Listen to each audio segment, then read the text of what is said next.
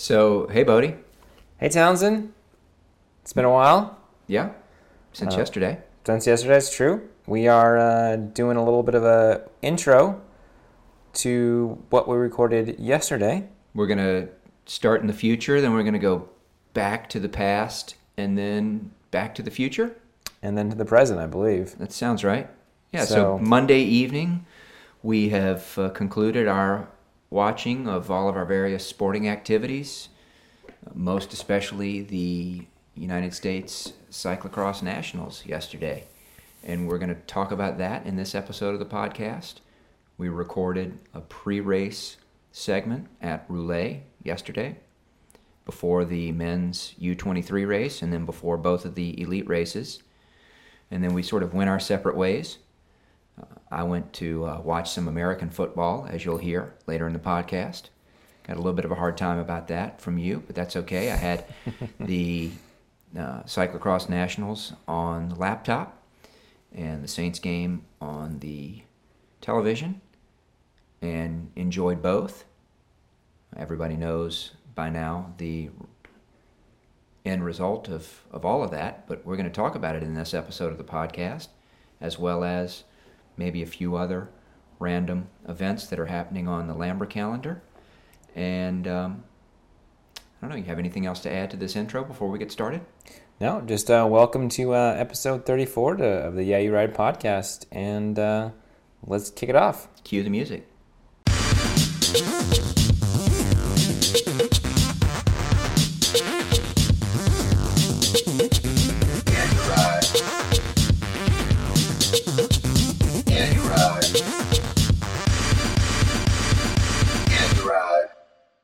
Well, hey Townsend, this is a first for us. We are at Rouler doing a little bit of a live podcast. A little location recording here. Yeah.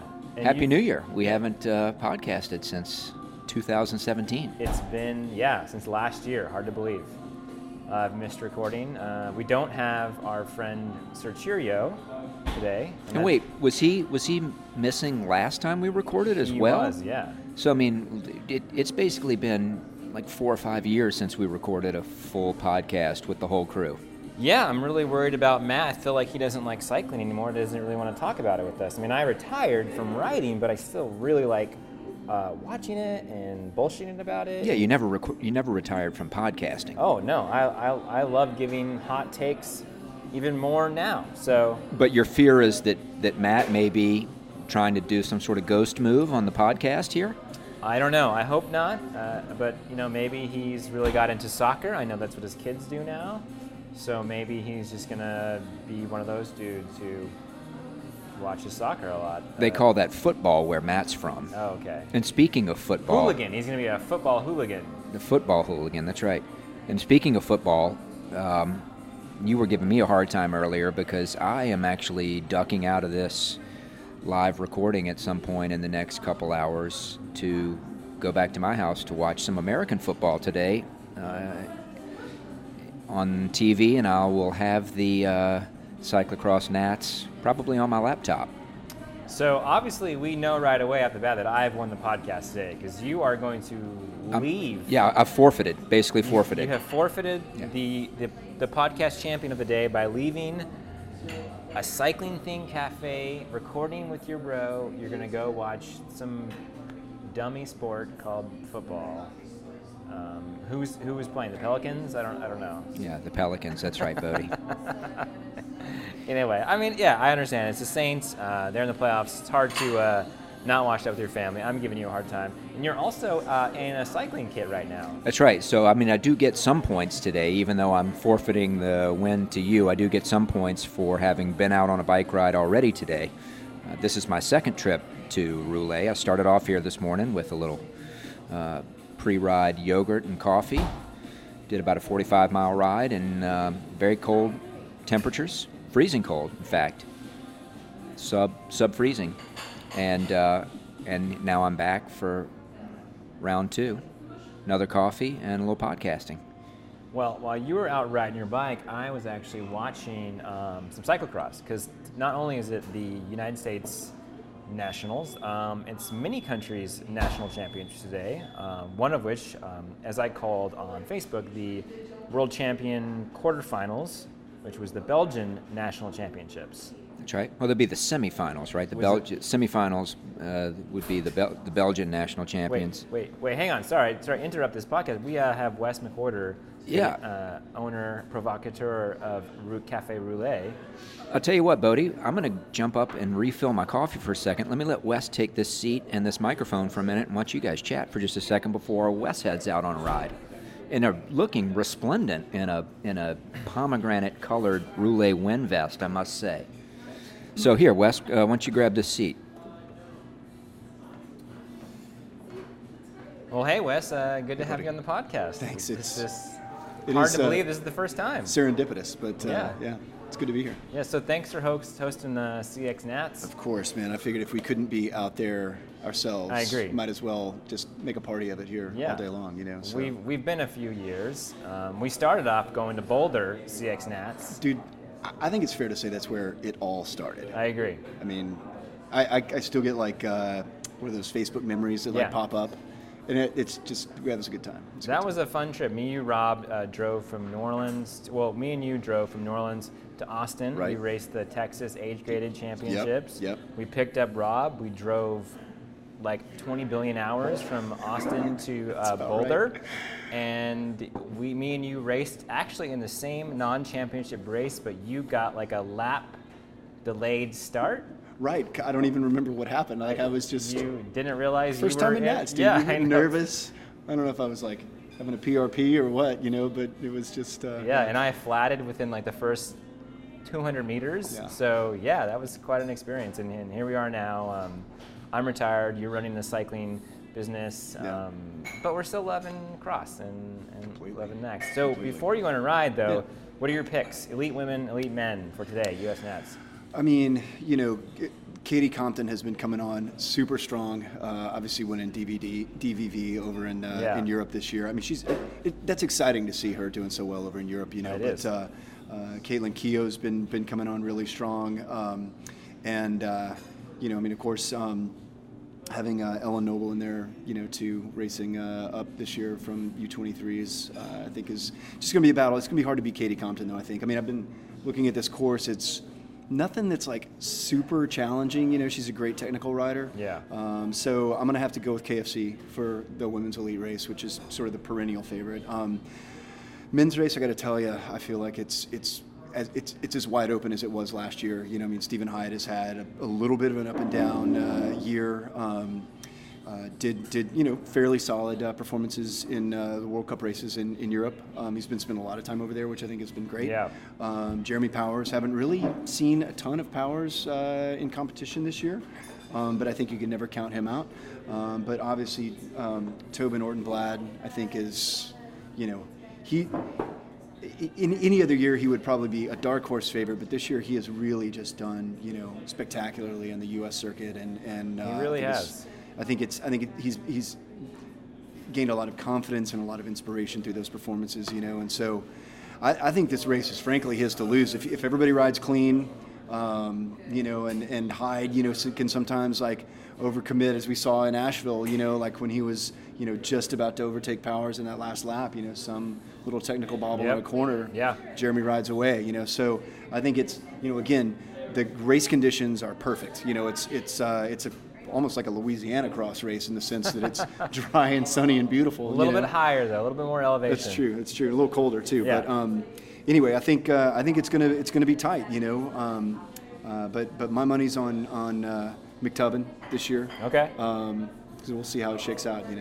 All right. Cool. Yeah, that's a good choice. Yeah. I'm gonna go get riding though because I want to get back to watch this with you guys. Thanks for. Yeah, Wes, good chatting with you. Have a good ride. For sure. I'll see you in a bit. I'll still be here in the corner. I'll probably be drinking beer when you get back. I'm going to drink a beer when I get back too. So. Sounds good. Yeah. All right, y'all. Thanks, Steve. Yep. All right. Well, Townsend, Wes kind of let us off with the U.S. picks. So let's get that in. Let's get our picks in. Yeah, let's talk picks. Before we move quickly to some Europe action. So I'm gonna start first with the elite men. Please. And because earlier in the season I had picked McTubbin to win. I said that he started super hot, in the beginning, went out like gangbusters, going to have a little bit of a slump in the middle of the season, as you know, he can't stay fit forever, and now he's ramping back at the end of the season. I think McTubbin is going to win. I think it's going to come down to a 2-up sprint between him and Hyde. I think the two of them are going to get away at some point, and they'll be racing together. So I've had McTubbin on the top step, Stephen Hyde second, barely, just in the sprint. And then third place, I have picked Jay Powell. I feel like he really has a lot to prove. As our friend Matt pointed out to me, Matt Urchel, he skipped racing in Europe to train in New Mexico. Seems like he's been there for a while. So I feel like he's going to come in blazing hot, and he's really going to show the young guns that he is not done kicking their butts. So that's my podium. All right. Men. So, wow, I'm so tempted to agree with everything you've just said. And coming over here today, my picks were McTubbin on the top step, Stephen Hyde second, and Kerry Werner in third. That was my pre-planned podium. But given the fact that you and Wes have now both picked McTubbin on the top step, I'm going to go ahead, shout out to our boys from Pensacola, I'm going to go ahead and ride with Hyde Pride today and go ahead and flip those top two and pick Stephen Hyde to win, McTubbin second, Kerry Werner in third. J. Powell top 5, but I don't see J. Powell on the podium in this race. Okay, all right, so I like it. Those are my thoughts there. Look, I love Stephen Hyde. I would love to see him win. Like I said, I made the call earlier, so I'm going to stick with it. Earlier in the season, I made a call that McTubbin would do it. So I think it's going to be an amazing race. I'm really excited. I think will be the first time we see, or maybe even last year when Hyde went, but we see a really even. The top 4 or 5 guys right now in the States are very evenly matched, and I feel like it's going to be a great battle. So. Yeah, it's the sort of course that isn't going to just completely blow up a race, right? I mean, it looks like it's rideable, it's dry, the weather's not going to be a huge factor, there's no feature in it that looks like it's really going to, knock people one way or the other, and so we could be in for a really, really good race, at the sharp end of it. The top 10 could be riding together for a good part of the race, and we could have some real fireworks in the later laps as people try to separate themselves from an overall strong field, like you say. So, looking forward to it. I want to give a special shout out to who I'm calling my dark horse pick, Mr. Alan Krugoff. Is he racing the elites? Alan Krugoff? Oh, I'm sorry. You said Alan Krugoff. You said Alan Krugoff, and I'm thinking Adam Meyerson. Gotcha. Yeah. No. So, and the reason why I say that is because we were just speaking with Wes, and we went to Boulder Nats, and that's where Alan Krugoff got 5th place in nationals there, and I'm thinking the Boulder course and the conditions seem very similar to what we have in Reno. Not quite as high in elevation, but seems to be pretty dry, super fast with some climbing. So I could, that's my dark horse pick. Look for Alan Krugoff to maybe get a top 5 and kind of shake things up a bit. That'd be great. And honestly, Boedi, though I've picked Stephen Hyde for the win, just because of your bold early season prediction of McTubbin back before anybody could have possibly had the sense that he would be a true contender for Nats this year, you making that pick, I'm hoping that comes to fruition because, the timing would be perfect. I could see McTubbin winning the Jersey and that doing a lot of great things, that making Stephen Hyde even more hungrier and really wanting to take it back. That could give McTubbin that confidence that I know he has, but he's felt maybe a little bit of chip on his shoulder, and to see someone else rock the Stars and Stripes would be, I think, entertaining for the fans and really good for the sport in general. It'll be reminiscent of the Tim Johnson, Ryan Trebone, Jay Powell, early days. So yeah, I think it could be cool. I'd like to see McTubbin win it this year and take the Stars and Stripes over to Europe and kick some kick some European ass next season in the World Cup. Yeah, we really haven't seen him go over to Europe a lot this season, so we're not sure. So far this year, it's mostly just been Stephen Hyde. But speaking of Euros, well, you know what? Sorry, we did the men. Let's do the women. Yep. You want me to go first on this one? Who are your picks? CX Nats, ladies. I mean, the elite women. So, certainly have to agree with Wes that coming into this race, agree with Wes and probably everybody else that's making predictions about this, that Katie Compton has got to be the favorite going into the race. Great season she's had so far. I mean, set goals to go over to Europe and do well in the DVV series, and won that series. Didn't do quite as well in the World Cups as she had hoped to do, but set goals for herself this year, achieved those goals, riding super strong. When she has come undone this year, she's come undone typically because of either some mild mechanical issues or the sort of asthma issues that she suffers from. Yeah. So I don't wish ill on anyone, but if I'm just looking into a crystal ball and trying to dream up a scenario where something other than Katie Compton winning this race happens, and I'm going to, because I'm going to make a bold prediction in the women's race. Katie Compton suffers from some sort of an asthmacanical, I'm going to call it, and doesn't win the race. Comes down to a contest between Ellen Noble and Katie Keough. All right. Ellen Noble on the last lap bunny hops the patriarchy on her way to a victory. I love it. In the elite women's, followed by Katie Keough. And Katie Compton, making a strong move to recover from her asthmacanical, rounds out the podium in third. All right. Well, that is I like that. I like that. I like it's a bold pick. I like the story you've also intertwined in your picks. Would love to see Ellen Noble win national championships. I'm actually rocking my Bunny Hop, the Patriarchy shirt right now. Absolutely. With my Ellen Noble supporter on the back. It was kind of hiding behind that sweet flannel that you're It is, wearing yeah. over it. Well, this flannel is my uniform. But my pick is Katie Compton. Unless, like you said, something happens, a mechanical, or she suffers from asthma again, I just can't see her being beaten. I don't think that Katie Keough has beaten Katie Compton this year. So I see, Katie Keough coming in second, and I've picked Ellen Noble to get third. And I think a third for Ellen Noble at Elite Nationals after winning U23 last year would be a solid result and a good kickoff to the rest of her Europe campaign. And speaking of Ellen Noble, she has announced on Twitter that she had some big news that she can't wait to tell everybody post Nationals. Yeah.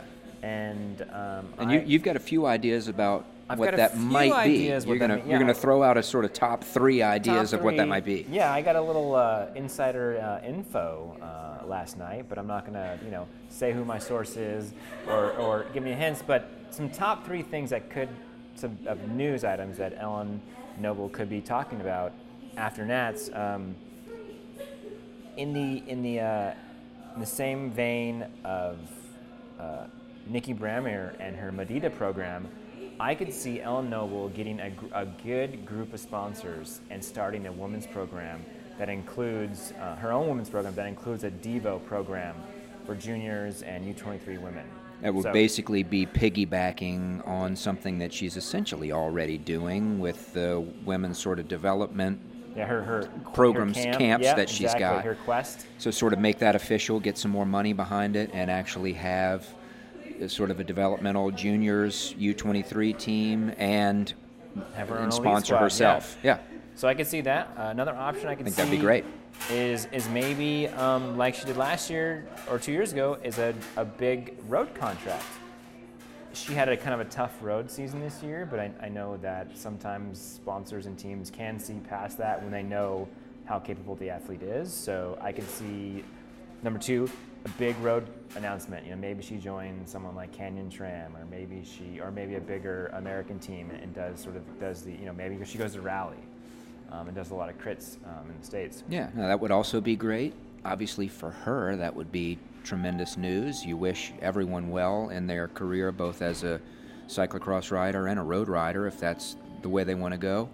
Always get a little bit sort of conflicted when you hear about cross riders getting road contracts. You hope that they stick around and continue to compete in cross. So I'd be happy if that's what it is. But hope that road doesn't take her away from cross if that is in fact the news. The other idea I had, the third thing that could happen, is that we see, similar to what Elle Anderson has done and Amy Dombrowski, is that she goes to Europe and joins one of those squads and really invests in racing a full Euro season, like Jonathan Page has done in past times, and as I said, Amy Dombrowski and Elle Anderson. So, yeah, presume if that happens that she would be one of the riders from whatever team that might be that would continue to come over to the States and at least do definitely the World Cup Cups, races that are here. Pan Ams and Nationals, but I could see Sure. her focusing a lot more in Europe, because she had what was the race that her and Katie Compton were off the front, but eventually Sonic Kant, bossed her way back up the top. Yeah, I'd have to dig back deep into the archives for that, but I believe it was one of the Super Prestige, or was it? No, it was a World Cup race. I think it was a Super Prestige. Right. As our friend Thomas Gibbons said, you want to join a Euro team, you need to have Euro results. Yeah. And I could see a team seeing the potential in Ellen Noble. I think she's also, just in terms of social media, she's really good, and having an American rider on a Europe team could also be really good for Americans getting better access to races in Europe, because you have an American rider that has a big following. You start bringing sponsors from the States over to Europe. Those state sponsors want to have their races shown and their products shown in America, and I just see this could be beneficial to everybody, fans and Ellen Noble alike. So yeah, and it'd just be also very nice to have an American to cheer for in all of those European races that you and I get up so horribly early to watch all year long. Because if I'm not mistaken, there's, as Katie Compton obviously spent, a good bit of the season racing over in Europe this year, but for an American team. And it'd be great I don't think there are any Americans racing for any European cross teams at this point in time. Right? The only one would be Elle Anderson. That's right, of course, yeah. So, So of those three, I would want to go with either one or three as my personal picks, just for what I'd want to see. And if I had to guess which one of those it would be, I would guess that it would be number 3. Yeah. That's just my thought. Okay. I could see someone like Telena Fadea picking her up, especially with the Trek sponsorship tie-in.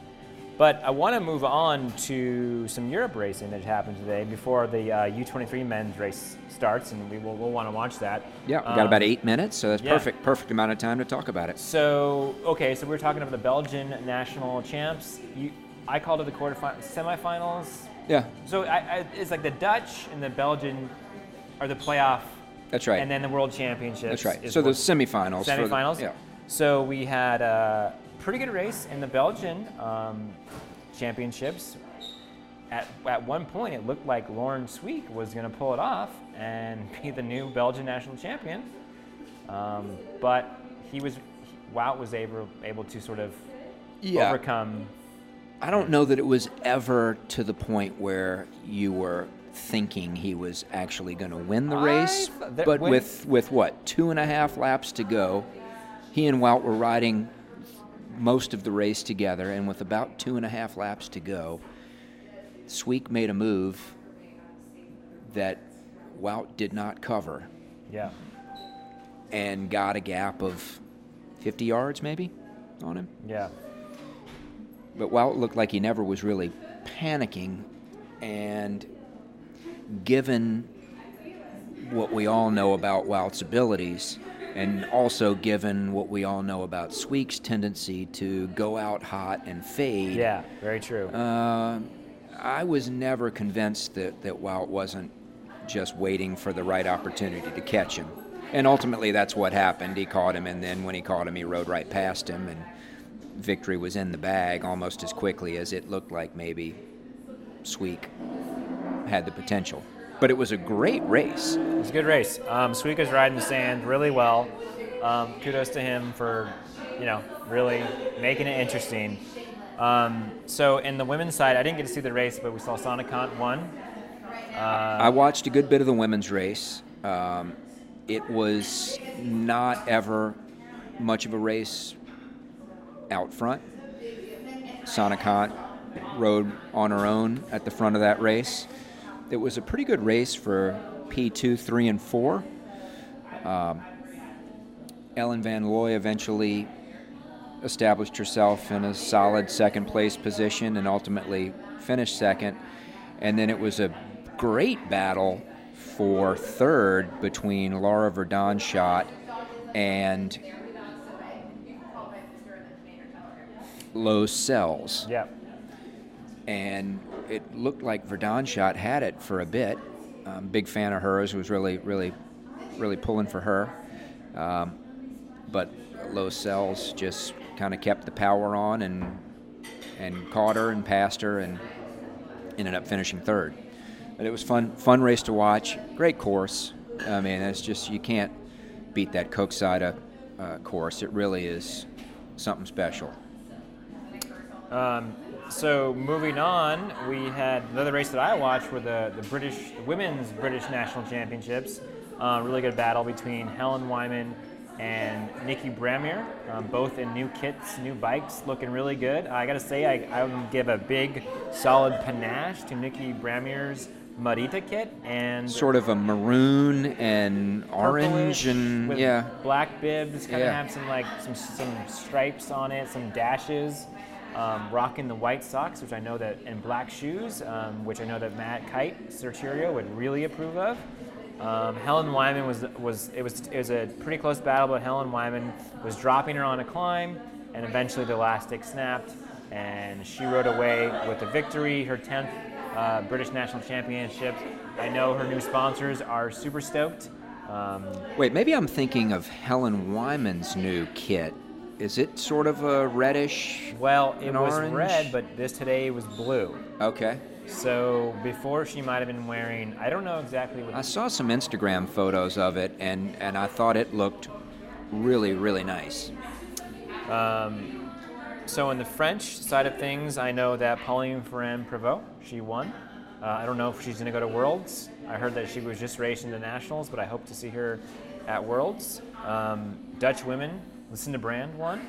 That's cool. We kind of get a little bit of her here and there during the season, so hopefully with being the Dutch national champion in cyclocross, we'll see her kind of in a full season. I mean, she usually races roads, so I think she has to take She's some also time the off. Dutch road champion. Maybe not the current Dutch road champion, but she is a former two-time, I think, Dutch road champion. So I get the impression that her allegiance is still to the road, number one. But maybe winning the Nats will do something about that. Marianne Vos didn't race today. Yeah. And I can't remember who rounded out the podium in that race, but that was yesterday. So that would have been Christine Majerus then. Okay. Christine Majerus is the Dutch women's national champion, right? That's the Dutch flag, right? No, yes, but she's the Dutch. You're looking at road championships? No, I'm looking at CX today. No, that is not the. That is right there, the Dutch flag next to Lucinda Brand. Sorry, we just said that. Yeah. Eva Lechner for Italy. Christine Majerus. That is the flag of a country that I've been put on the spot and can't name at this point in time. All right. Well, we'll have to look that up and we'll add it in. Well, maybe we'll have Matt do a little soundbite and edit in who. It's one of the smaller European countries. Liechtenstein? That's not Liechtenstein. I don't know where she's from. Anyway, Vanderpool won today. Thomas Pidcock won the U23 British National Championships. So did Evelyn Stevens on the ladies' side. Not sure who won on the men's side, but we don't see a lot of them anyway. So on the men's side in the British, yeah, I don't know. I really don't. Tom Pidcock probably would have won it had he raced elites, but he's wanting to save that because he wants to race U23s at Worlds, I guess. Yeah, I assume that he's done as a junior. He'll do it this year probably. Him and Eli Easerby are the favorites for the U23 Worlds. Wins it this year, I assume that he would just ride elites, a la Vanderpool and Wout the following season. Well, I mean, we're about to have the U23 men's race go off, so should we just wrap it up for the time being and come back a little bit before? Do you have any thoughts about this race, Boedi? The U23 race. U23 race. I think my pick, I do have a lot of thoughts actually. So I think that Gage Heck is going to win. I think that Spencer Petrov is going to come in second. And in third place, I picked Lance Haydet, the current U23 men's champion, to come in third. I know that Gage has had a really super strong latter half of the season. Yep. And the last time, I'm not sure when the last time Gage and Spencer have lined up, but they've raced a lot coming up. That's when Spencer at the Pan Ams, when he broke his chain, and Gage really ran away with that race. And so that would have been a good indicator of how today's race is going to go if he had not broken his chain. I just think that right now Gage is just too strong for Spencer. But yeah, I don't have any necessarily podium picks, but certainly big fan of Gage Heck. Shout out to our buddy Vince G and the Avolo cycling team where Gage raced for. And speaking of that, did you happen to see Vince's Instagram today where he posted a shot of those sweet Avolo team sneakers that he's got? I think I've seen those, yeah. Whew, man. I don't know if those are like the team podium shoes or if those are some special mechanic shoes. Maybe Vince can drop us a message and let us know. But those are some sort of sweet 80s throwback, like high-top looking sneakers in the Avolo team colors. That is and they say Avolo on the side of them. I mean, it's a strong sneaker. Sneaker game on point. Well, hopefully we see those on the podiums this year with Avolo. Yeah. All right. Well, let's watch some races. Let's watch some racing.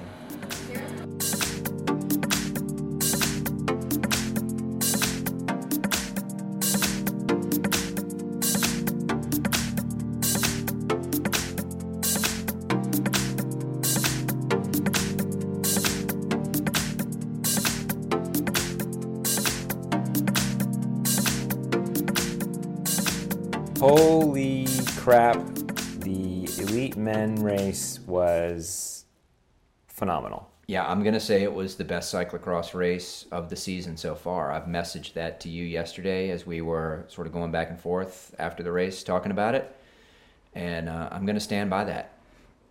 I got to say that it ranks top 3. There might have been a women's race in Europe I can't name. There's been a few exciting ones, but just to see J-Pow take it to all these young guns. And I'm going to quote myself. I said, J-Pow is not done kicking their butts. Talking about guys like Hyde, Kerry Warner, and Tobin Ortenblad. And I might have been off on my picks, but wow, to watch Jeremy just go to the front for most of the race and just destroy the top elite men, except for Stephen Hyde. Yeah, he destroyed everyone but Stephen Hyde, and spent a couple laps doing everything he could to try to destroy Stephen Hyde, and it didn't work.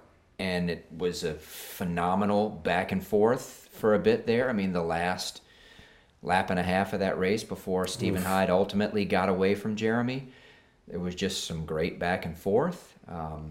Those guys giving it pretty much everything they had, and it turned out at the end of the day, Stephen Hyde had a little bit more than Jeremy Powers. But yeah, I mean, absolutely kudos to you for going with that pick and calling it, Boedi. Stephen Hyde definitely not done. He had an answer for everybody on that race course yesterday, with the exception of Stephen Hyde. And a lot of people were thinking that everybody had the answer for J-Pow, but he showed them that he's still got plenty left. He's not done. Yeah, I'm really curious to see what he does from here. I mean, I know that, this are the rumors of retirement, or just talking about he's very upfront. This is the last part of his career, and he's been around for a while. I mean, we were just talking about, and I'm using Boulder Nats as my reference points because that's the first time I went to nationals at my first season across. 2014. And here we are, 2018. The top 5 then versus the top 5 now. J-Pow is the only guy who is in both of those. I feel like he is a bridge to the Tim Johnsons and the Ryan Terbones, Stephen Hyde, Kerry Warner, Tobin. These guys are sort of the new blood, and which has been really cool to see that and to see them ride so strong this year. But God, wily old J-Pow is just like, no, not done yet, guys. Well, you said to me after the race, you said this was the passing of the torch race that we wanted to see last year. That is, last year everyone sort of presumed that Stephen Hyde had a chance to win U.S. Nationals, and that it would be J-Pow giving him a run for his money, but maybe Hyde coming out on top, and that we would see the metaphorical torch passed. And then you said, well, we got that race this year, and I'd certainly agree with that, in that the race this year was between J-Pow and Stephen Hyde, and that's the race that a lot of people wanted to see last year, and we didn't get, mainly probably owing to the course conditions as much as anything last year. Well, I think J-Pow had that injury last year that kind of took him out, started in September, and he never had a good season. So, and like, crap, what was I say?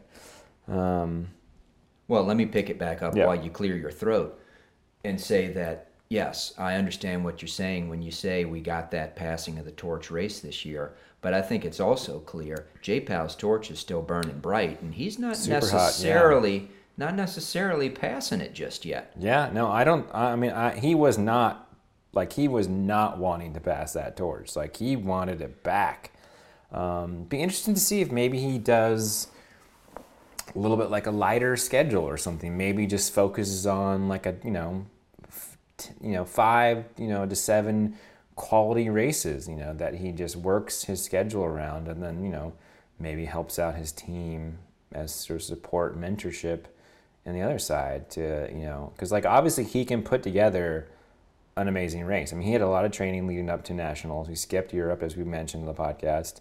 And I think a lot of things came together, and so he can still make that happen. So, I'm curious to see what happens now. Curious to see what happens next year with people like Tobin, who I'm sure he had a phenomenal season. I'm hoping he's got more sponsors, or he'll have a big team. He kind of did it privateer this year, was out of a minivan. I mean, I feel like that guy he deserves a large amount of support. Kerry Warner stepped up, 3rd place. Got 3rd last year. I mean, I know that he's probably wanting to get a little higher on the podium than that, but... Look, all of those guys looked really comfortable in the early to middle part of that race. None of them are lacking or struggling with confidence or technical abilities. This just looked like a race of attrition, where it was a situation where they just didn't have it to hang. I mean, the pace was hot. J-Pow went out, like you said earlier, got on the front and just drove it. I can't remember what Tim Johnson used a expression that I hadn't heard before to describe the kind of pace that J-Pow was riding, and it wasn't like a hammer pace, but it was a pace that was just furious enough to keep anybody from being able to make any sort of move to get around him. And ultimately turned out to be the kind of pace that, after 40 minutes, just started shelling guys. Yeah, I mean, Stephen Hyde said in his post-race that he saw what was happening and he was okay with it. He was like, I'm just going to sit here and just let this happen. And I think as it was either Kerry or Tobin who let a gap open at some point, probably around the 40-minute mark, when Stephen's like, okay, now I got to go. And he makes a move. J. Powell follows, and they pop off, I believe, Kerry Warner. And then a few laps later is when there are some attacks, and then Tobin gets popped, and then it's down to those two. And that one, was that a lap to go or 2 laps ago, where they are both gunning for a turn. Like you see someone attack, and then the next person tries to get on the wheel, but this is 2 guys attacking both 2 different lines and just going full gas, full gas, sprinting for the apex corner. Of the corner. Like knowing that whoever gets there first is really gonna. Yeah, that was the last lap of the race, right before the big uphill. The big uphill. Yeah, I think that they won. Who got there first could probably, start the run first, could probably get away with it. So, yeah, man, I had shivers. I got shivers thinking about it right now. I want to watch that race again. Yeah, great race. And Hyde rode a really smart race. Like you said, he sat back. He was in 4th, 5th place pretty much that entire race until things really started happening. And he got himself into the right position at the right time every time. Every time a little gap opened up and it looked like one that needed to be closed, he'd go from 5th, up and cover that gap, and then somebody would pop off the back immediately. He was constantly going around guys that were showing signs of weakness at exactly the right time, so that he never got himself hung out and never had anything bigger than a few bike lengths of a gap to close. And just kind of sat in, rode real smart, and like you say, never panicked. Great race. I'm personally already looking forward to Nats in December, later this year. Yeah. No. The end of this next cyclocross season, just to see what happens. So yeah, let's move on from the men and talk about the women. I do want to come back just after we wrap up the other action from the day to offer a few thoughts about the shape of U.S. Cross. But I'll get to that. Don't let me forget to come back to that after we talk about the women's race. And if you want, we can talk about the U23 race as well. But yeah, go ahead, Boedi. Why don't you intro the women's race, because that was another great race. Yeah, that was a good race. Different kind of race, but definitely great race. Different kind of race.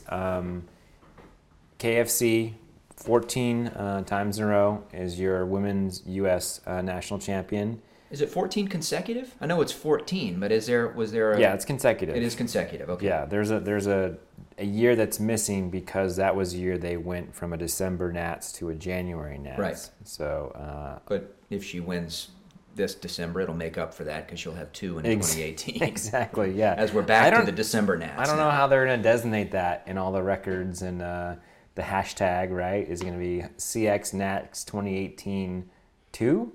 Well, this year X2? they got away from the year. They just the official hashtag this year was just hashtag CXNats. Oh, all my photos are wrong. Yeah. Damn it.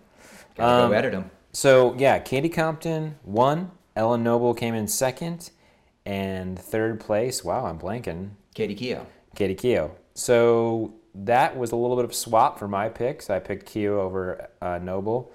And I picked Noble over Compton. My podium was essentially 2-3-1 the way it worked out. I picked Noble first, Katie Keough second, and Compton third.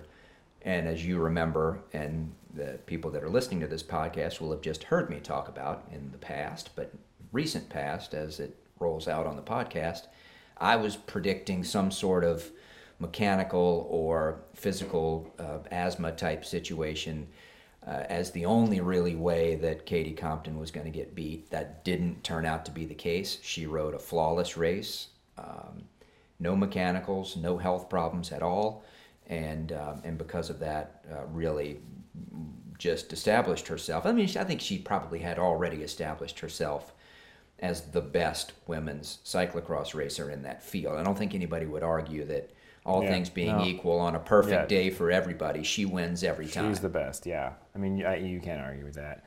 But Ellen Noble, strong, really strong ride, and this is what I'm seeing on Twitter and stuff. Is this maybe the first time where Katie Compton crosses the finish line and the second place is in the photo? Yeah. So Ellen Noble and her rode together for a while. At some point, Katie dropped her, but then the gap was around, 15 seconds. 15 seconds. Katie bobbled on the last lap, and so Ellen Noble, closed that gap a little bit. So just the fact that they're coming, they are getting closer. The rest of the women's field, there's still unstoppable force of Katie Compton, but Ellen Noble, fantastic ride. She's got to be super stoked about second place. Yeah, and let's just look for a moment at the gap between Ellen Noble in second and Katie Keogh in third, and then even back to fourth. And I can't remember who finished fourth. Fourth was Courtney McFadden, who I picked in fourth. I saw some good. So your top four was all right, just in the wrong order. Yeah. Well, Ellen Noble absolutely was far and away the second best racer on the day. There was no question there. She firmly established herself as, if there is an heir apparent to Katie Compton's rule, you would have to say, based on her performance yesterday, that Ellen Noble seems to have firmly notched herself, I think, above Katie Keogh as second in line. And I'm not just saying that because she finished second in the race yesterday, but it was the way she rode and the authority with which she finished in second place. Katie Keogh's had some great results this year, and most especially in some of the European races. She's won World Cup races, had a fantastic season, but I don't know, something about the determination and the grit with which Ellen Noble rode yesterday. For my money, she's the second strongest woman right now. Well, maybe right now, and I'm saying based off yesterday, but Caitlin Keogh is still second in the world, I believe, and second. She's ranked higher than Ellen Noble in the World Cups. Yeah. She's had a few more World Cup podiums than Ellen Noble, but yeah, they're both right there, just riding amazingly. Yeah, Courtney McFadden got fourth, and then Amanda Nauman got fifth. That's a really strong ride for Amanda Nauman. Someone I follow on social media is really good at promoting herself and just telling her story. Yeah. So really cool to see her get fifth place. And Sammy Runnels, who we talk about a lot on the podcast because she's out of Texas and friends of friends, and she top 7. She got 7th place. That's great ride for her. She's had some UCI wins this year. Really strong cross season for her. So just exciting stuff. Hey, look, I also owe an apology to the Reno race course. I was describing it yesterday before we watched these races as being sort of a little nondescript and maybe not having anything particularly compelling about it. And visually, I'm still going to stick with that description. But, man, watching people race that course, that was a great course. That was a great cyclocross course to watch people race. It had great features in good positions, had a lot of different kinds of efforts that were necessary. It was dry, so weather wasn't a factor. And sometimes when you see these dry courses and weather's not really a factor, it's just kind of a grass crit kind of a race course. But this had a lot of dismount stuff, a lot of running, just fun to watch people race the course. Yeah, and it was set up really well for the broadcast too. I think They did a really good job this year of making sure you could see a lot of the race course, getting good camera angles where we wanted to see things that happened. And just it was a solid feed. Like I don't think it ever broke. I don't think it ever got dropped. They had no tractors running over cables like last year or snow plowing or whatever. So, and they even like the day before tested out the feed, and so there was like the men's single speed and some junior races that were on the day before, or maybe I don't know what it was, but that was cool to see. So kudos to that whole staff. Just really good production. Excited to see some of the videos that come out of that. And my dark horse pick, Alan Krugoff, got 8th. He strong ride. He was in that first couple laps. He was almost connecting with the front group. You could see him. He was sort of in no man's land between that front group of like 7, and there was a second group of 7, and him and I think Tristan Cowie were in the middle, and they almost connected, but just couldn't quite make it. But they got a lot of airtime. They did. Yeah, it was nice. Shout out. It was very to nice you, Alan. to see. We were rooting for you. Do you want to go over any of the other races for the day? I mean, do you want to talk about the only other race that I actually watched enough to even comment on was the men's U23, but why don't you throw out some results from that race, and then maybe we can just talk about overall impressions of the event. Well, I think in the women's U23, I think I nailed the podium with Emma White, Clara Hossinger, who's out of Portland, Oregon, and Katie Klaus. And then we had which is strong picking, because not everybody knows all of these U23 racers. I think it was your homework. It was pretty easy to pick Emma White. Sure. I also went to Pan Am's. I also read Colin Reuter's picks on CX Magazine. So you just copied somebody else's picks? Well, no, I read his picks and decided they looked good? I decided they looked really good. But the men's U23, I think Christopher Blevins might have surprised a few people winning that race, with Eric Brunner in second and Grant Elwood in third. Gage Hecht finished 4th, who I think most of us who all picked him to win. I think it was his race to win, but he got a flat, and that kind of took him out of it. So, but let me tell you, those top 3, it wasn't a foregone conclusion that Hecht was going to beat any one of those 3 guys. No, that's true. They all rode super strong. Yeah, that was a fun race. And then in the juniors, men juniors 17 to 18, we had Ben Gomez, Villafane, Scott Funston, and Dylan McNeil. Don't know a lot about those guys, except I watched Ben win Pan Am's, and he was wearing his Pan Am jersey. Yeah, we'll get back to that in a minute. Okay, well, we could just segue right to it. Let's do it. So yeah, you and I both noticed, it was fairly obvious that both of the Cannondale team riders, what's the name of that team, the official name of the team? Cannondale CX World. Cannondale CX World. Both of those riders, that's Emma White and Stephen Hyde, who were the Pan Am winners in their respective divisions, were not wearing the Pan Am jersey. They were the only riders who had won Pan Am titles that were not. And you and I were wondering why not.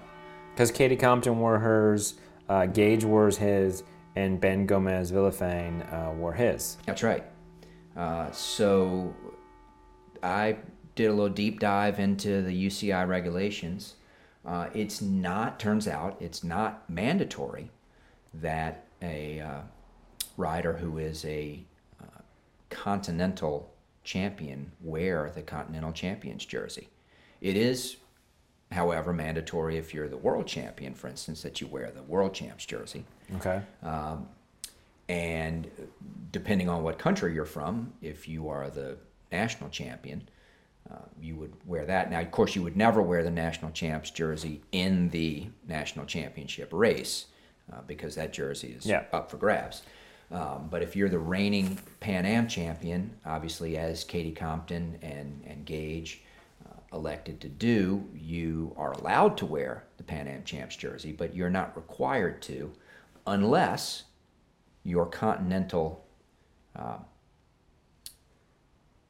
division, whatever that happens to be, whether it's the Euros or in this case Pan Am, a continental competition committee can pass a regulation that makes it mandatory to wear that.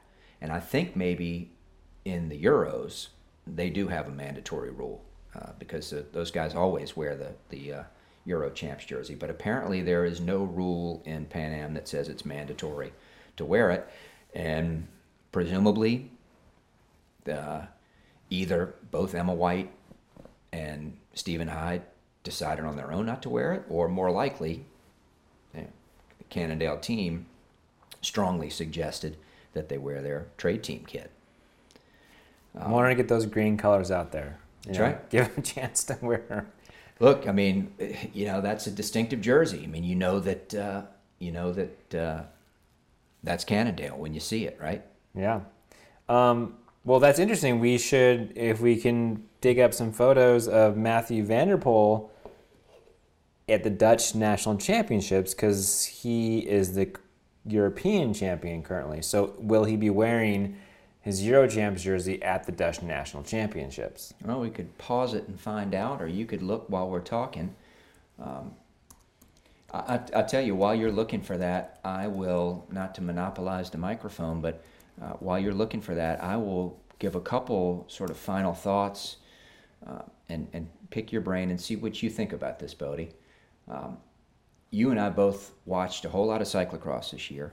You've probably watched more domestic cyclocross than I have, but I've watched a fair bit. We've certainly both watched a tremendous amount of European cyclocross. Gotten up at those god-awful early hours to watch the various European series and the World Cup races in Europe. We watched the European National Championship races on Sunday morning before we headed over to Rouler. So suffice to say that I think you and I both have a fair amount of sort of just general background of watching cyclocross races in the U.S. and in Europe. And I don't think you and I would disagree that there are probably, 18 Belgian and Dutch people that you've never heard of that could come over to the United States and whoop up on, all sorts of American elite men that raced and did well in our national championships yesterday, right? I mean, there's plenty of European cyclocross talent, most especially in Belgium and the Netherlands, no doubt. But what I came away from yesterday after watching, again, lots of European and American racing and watching that American National Championship race yesterday is, whatever the absolute difference between the talent in the States and Europe is, I have to say, the racing in the States is fantastic. I agree. We may not have the overall depth of talent that they've got in Europe, but that race to me yesterday just said, the top 10, elite American men or women, any day of the week can get out there and put on an electrifying race experience for the fans, for amongst themselves, and it's very competitive, maybe even more competitive at the top than in Europe. In Europe you sort of have a couple people that really have established themselves as the great racers, but it's a little more wide open here. I mean, granted, we've got Stephen Hyde, who's won the national championship 2 years in a row, and he's competing against Jeremy Powers, who's won four of the last 5 or 6. But I feel the state of U.S. cross, again, maybe not in an absolute sense of sure, talent, but the competitiveness, the scene is really strong, and it's great. And that's coming from someone, I'm not just waving the flag here, I'm saying as a fan, it's fun to watch, and I'm proud to say that U.S. cross is awesome. Yeah, and I think I've seen a lot of stuff stuff on the social media is coming out. Just everybody just having a blast at Reno. It looked like that was a really good venue. just an overall good event. We had Jonathan Page, who retired. It was his last race, who's also won 4 national championships, went over to Europe, made a career there.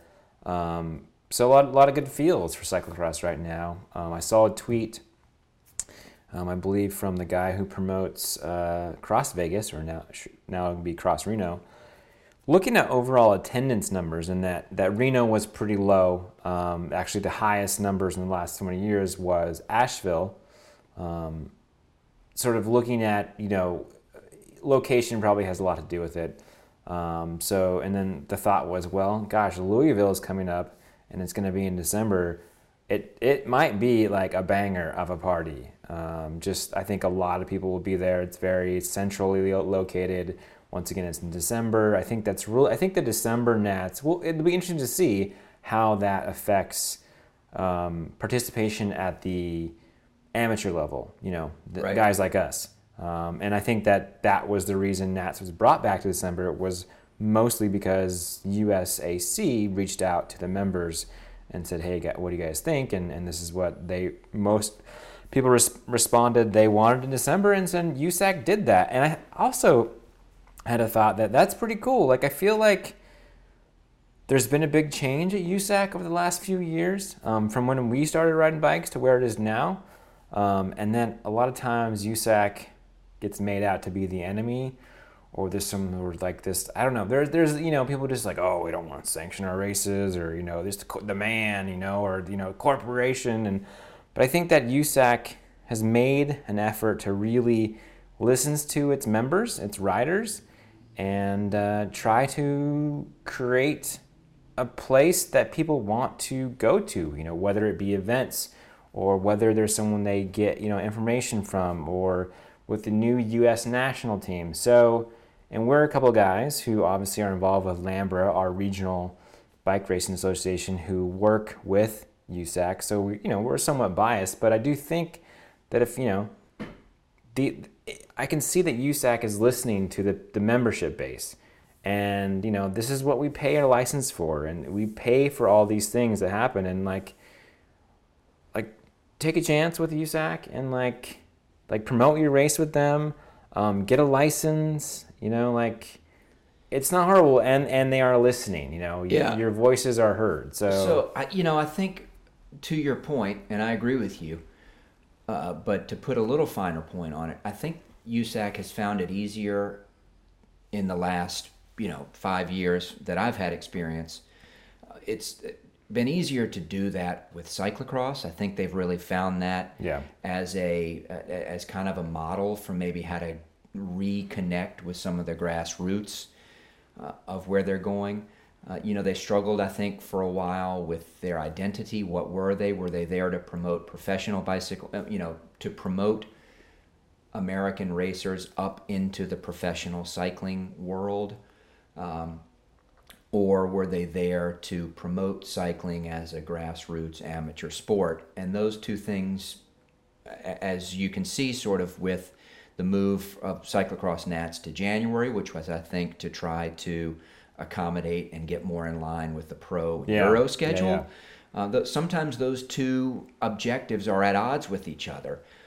And I think this is going to be a great move to bring it back to December and to essentially sort of ignore the fact that there's this big European cyclocross scene and the World Championships and the Euro Championships and everything in January, and really realize, and I think it's to the point that you and I were both making earlier, that like the cyclocross scene here is okay on its own. Like it's all right. Exactly.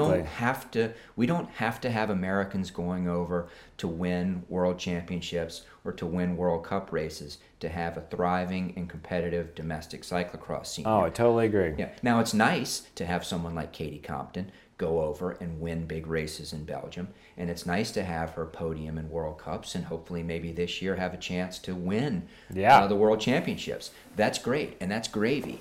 But from the standpoint of USAC and what cyclocross is about here in the States, I think it's about creating grassroots excitement for guys like you and I to want to go to Louisville, to Nats, and to have a competitive domestic racing scene where If USAC could put out a cyclocross product like that race yesterday, year in, year out, and it was as well produced, as well covered, as well raced, and as competitive and as exciting as that race was yesterday, year after year, that'd be a victory, no matter what happens in Europe, and no matter how many world championships or World Cup wins an American ever has in cyclocross. Yeah, and I agree. I think we're trending that way, and I think it's gonna be it's looking up for the time being.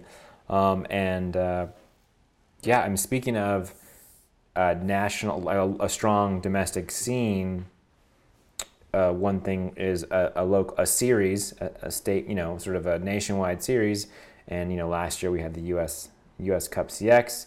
I just saw on Twitter that Ryan Gerbone is taking that over all by himself. I don't know exactly what that means, but look to see that, hearing more info about that, and maybe he'll expand that to 8 races next season. But so this is probably a good way to segue to some local cross. Just want to give a shout out to our Pensacola friends who are having a race. Is it this Sunday? It's this Sunday. This Sunday. Yeah. Unfortunately, I'm not going to be able to go. Emily has to work. She could not figure out a way to swap. And if she's not going to go, I would go to support her. Right. So. Yeah, I forgot for a moment as we were gearing up to do this taping, I was asking you if you were going to race. I forgot for a moment that you retired from cyclocross racing. Well, because we've actually been on our bike together a bit over the last few weeks. Yeah, so you're back on the bike at least. No, I've got every weekend it's frigid. Yeah. It's kind of crazy. It's been an amazingly cold late December, early January down here. Well, everywhere in the country, wherever you happen to be listening to this from.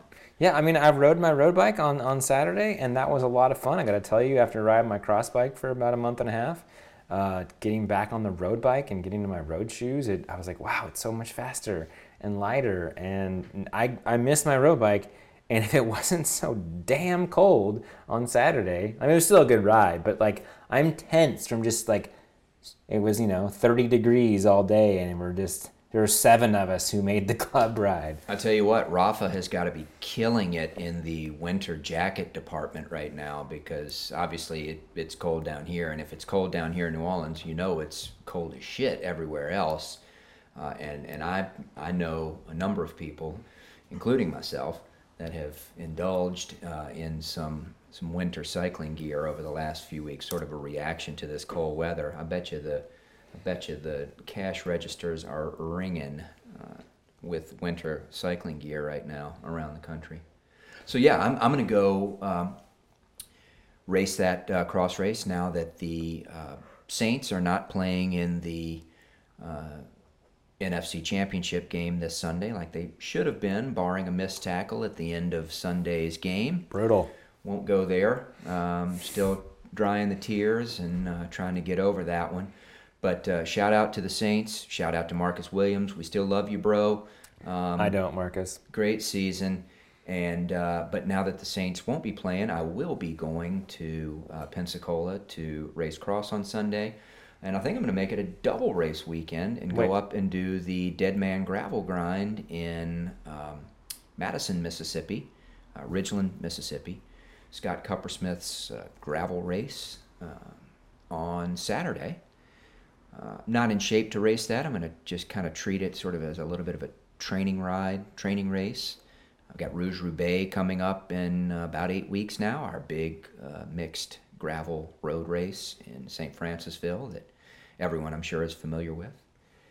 Trying to get in shape for that, and so I'm going to go do some gravel racing on Saturday, and then head down to Pensacola on Sunday for the cross race. Wow, busy weekend of Fat Tire stuff for you. So what are you riding in the Dead Man Gravel Ride?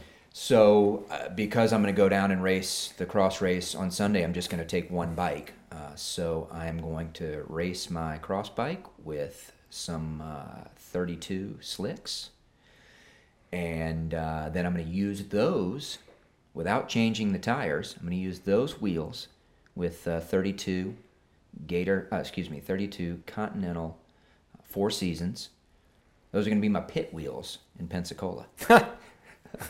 And then I'll have my race wheels with my baby Limas tread for my hopefully those will make it through the race in Pensacola. But just in case, I'll have some backups. So yeah, just bringing one bike. So I'm going to race the cross bike as a road gravel machine on Saturday, and then a true cross machine on Sunday.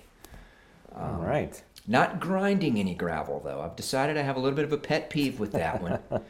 That is a terrible phrase. Yeah, gravel grinding. You know what I think about when I hear gravel grinding? I think about grinder, and that just makes me not want to ride bikes. You're thinking of grovel grinding. Gravel grinder. I think I'm not into it. Chewing on rocks. I'm just like, still. Yeah. Anyway. You're not actually grinding any gravel. You're just like riding. I guess you're riding over the gravel. Some of the gravel grinds against the other gravel. Okay. Yeah, it's silly. Maybe crushing gravel. Yeah, you're not actually crushing anything. Yeah, well, riding gravel. How about that? What's wrong with that? You're groading, bro. Yeah. You're going to do some groad and some off-groad. Yeah. Anyway, yeah, I'm really looking forward to that. I still have to make sure that I can square that up with the family for this weekend. But hopefully, got a nice double race weekend coming up. So we'll talk about that. All right. On next week's podcast, where we're going to have Sir Cheerio back finally from all of his world touring. He's been on several sides of the globe over the last couple weeks, out on the West Coast and now in England. And he'll be back to record the podcast next week, where we can talk about the cross race in Pensacola and the Dead Man Gravel Grind. And we'll also be able to talk about road cycling, Tour Down Under, starting today. Starting probably going on right now. I saw some pretty sweet shots of Mitch Docker with his cap, with lots of luft and his sweet glasses. And he seemed to have, he's got a mullet and he's like cut a line into his hair, like pretty much where his glasses go, which is interesting. He's got that beautiful mustache, or I believe they call it a mo, down in Australia. But yeah, Docker's looking good. Tour Down Under started. Sagan won the People's Choice crit that happens the day before. So yeah, I mean, it's January. I guess road season has started. Crazy. Yeah, so I guess we'll just wrap it up. We missed a bunch of stuff that happened in cross. You all know what happened. I think one of the biggest highlights was that Katie Compton won the DVV, and she also won a race. Sana Kant got her 100th victory. On the Newswire, I saw that PFP is going to race. She's a French national champion in cyclocross. She's going to race some World Cups, and she's going to go to World Championship. So excited to see that. So yeah, we'll have a little more cross next week. Yeah, we still have some more World Cup coming up. We still have the World Championships. So cross season is far from over. This is that crossover time of the year where we've got everything happening. And before we sign out, I have a little trivia for our listeners. Okay. So I should refrain from answering. You should refrain from answering. Because undoubtedly I'll know the answer. I don't know that you will, but that was a bit of a joke. Maybe off air you can tell me who your guess is. I'll write it down and won't say. But this is a shout out to our friend Matt Urchel who posited this question on Twitter, and I did some research, and I think I found out who the answer was. But Tour de France has released what teams are the wild cards, and Aqua Blue is not one of the teams. Wow. Oh, okay. So Aqua Blue has Larry Warbars, our current U.S. national road champion. Right. And so with the fact that their team is not going to be in the Tour de France, that means that we will have a U.S. national road champion in the Tour de France. So the question was, when was the last time a U.S. national road champion was in the Tour de France? So that's my question to our listeners. You can, why don't you send us an email at yayourright@gmail.com. We just heard a loud crash. Something bad just outside happened the window. Outside. Hope that wasn't my car. But yeah, send us an email, yayourright@gmail.com. Let us know who was the the last American to wear the Stars and Stripes in the Tour de France. Yeah, and guys, do yourselves a favor. Just, on the Honesty program, don't go Google it and find the answer. See if you can figure it out. Well, I mean, I didn't Google it, but I went and there's a few websites I went and compared notes, and I figured out what it was. So yeah, let us know. And also, we're back on the podcast schedule. We've had some reviews on iTunes. I don't think we got a new one, but we would love a new review. Maybe give us some ratings. Follow us on SoundCloud, subscribe on iTunes. Let us know. Are there any other ways you want to hear our program? Reach out to us. We want to hear from our listeners. There's about 70 of you guys, and we really appreciate it. So, tell a friend. If we could go from 70, if everybody tells a friend and those friends all listen, then we'll be at 140 before you know it. It's just like that shampoo commercial from the 70s that you're probably too young to remember, buddy. I don't know what you're referencing there. All right, guys. Well, thanks for listening. And this is the T-Bone signing off, saying I'll see you at the Dead Man Gravel Grind. And this is the Boedi saying I'll see you out on the road, riding road bikes.